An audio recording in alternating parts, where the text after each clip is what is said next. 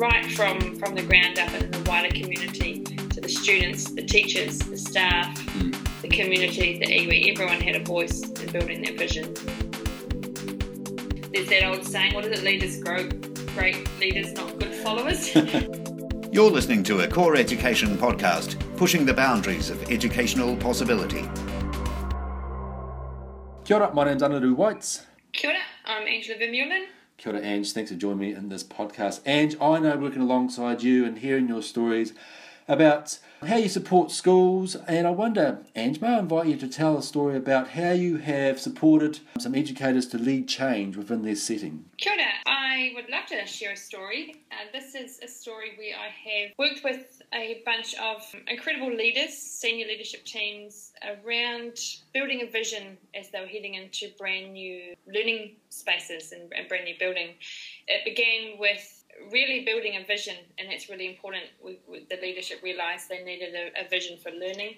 So we collected a lot of voice, wanted them to work with their staff, and this was all about ownership. We use this through different change leadership tools and getting a good idea of where they sit currently, using a tool such as an education positioning system to find out where they currently are in order to build their vision. Then they realised we needed to start with the why. We looked at the beliefs and gathered a lot of voice based around students, community, iwi. We collected a lot of voice about why. So we used a framework from Julia Aitken around starting to really understand what was powerful learning and what would the powerful learning be in this new space. So then from there we gathered all the voice and we used the cultural narrative, and the cultural narrative is something that is gifted to the school through the Runanga. It is something that is happening within Canterbury coming out of the Christchurch earthquakes.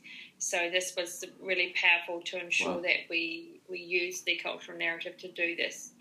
We then moved back out to that principle circle of the powerful learning. So what are the principles that align to their why? And the why was always about the learners at the centre of that change. So what were the principles that supported the why?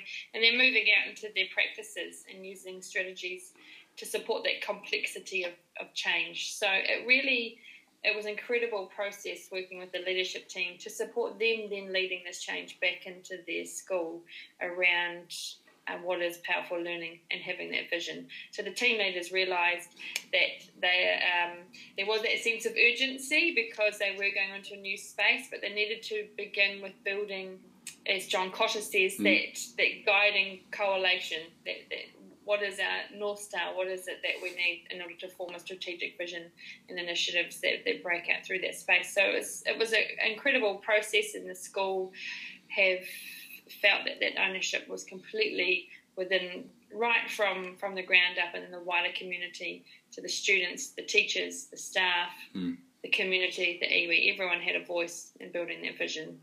Kia ora, Ange. And just building on that last part you mentioned about the voice, it's always one thing that we, I guess as leaders, we say, hey, collect the voice. But the big thing there that I really like from that story is that, yes, you collect the voice from the students, the teachers, the leadership, the community, and even in this case, the iwi as well, which are all really important. But you took that voice and you actually showed, hey, your voice is valued, and this is your plan, this is your school, this is your setting as well in this case. And you've actually said, who owns this? And you've actually said, hey, your voice is collected, this is how you've been involved. So you've got that kind of shared ownership, and it's actually, in even some cases, it's been the students leading the things, or the community, or the iwi leading that. Now, to finish off, just thinking about supporting or developing leadership capabilities within early childhood centres, schools, or even tertiary settings as well. What suggestions do you have, or what support would you put in place? I know there's quite a bit, but what would be some of your key things that you would put in place? Absolutely. To form a vision, you have to start with the why. Sure.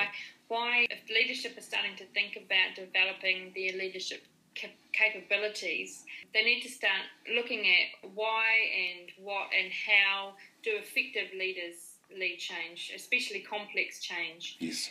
There has to be ownership from leaders. There's that old saying, what is it? Leaders grow great leaders, not good followers. So collecting voice and having people support you along the way is really important. So having the team there, building strong leadership teams is really important. There is that distributive leadership is quite important now as change is becoming more and more complex.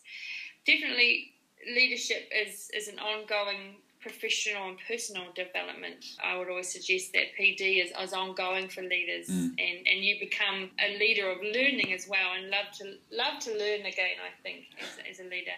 And having and giving opportunities for critical reflection and observations of effective leadership. Chance to have round tables and chat with people who are leading complex change, who are potentially building visions, and becoming a mentor and a coach as well as I would recommend to develop leadership capabilities, because you're leading people at the end of the day, and people will then lead change. So that's my suggestions. Kia ora, Ange. Plenty to ponder. Appreciate it. Kia ora. And to finish off, Ange, told your story, you've mentioned some suggestions, but the big thing, what's been the impacts that you've come across for learners when you think about effective leadership? The biggest impact, and this was coming from the leaders reflecting that the learners were a part of the change and the shift in thinking. The learning wasn't being done to them. That the successful outcomes and the engagement in learning was a huge shift in the results and students being more engaged, because they had more autonomy, and the entrepreneurial mind shifts were being nurtured within the school, because the children could have a say, and the community could also have a say in what was happening inside these learning spaces. So from the governance to the environment to the curriculum, the students were having a lot more voice.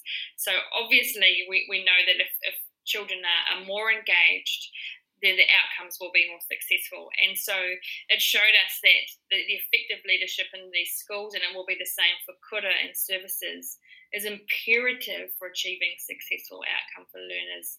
And so it's just another incredible example to say that when learners feel a part of the process, then the outcomes will show in that.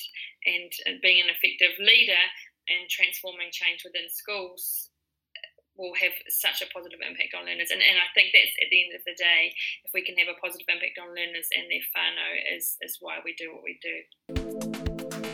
You've been listening to a Core Education podcast, pushing the boundaries of educational possibility.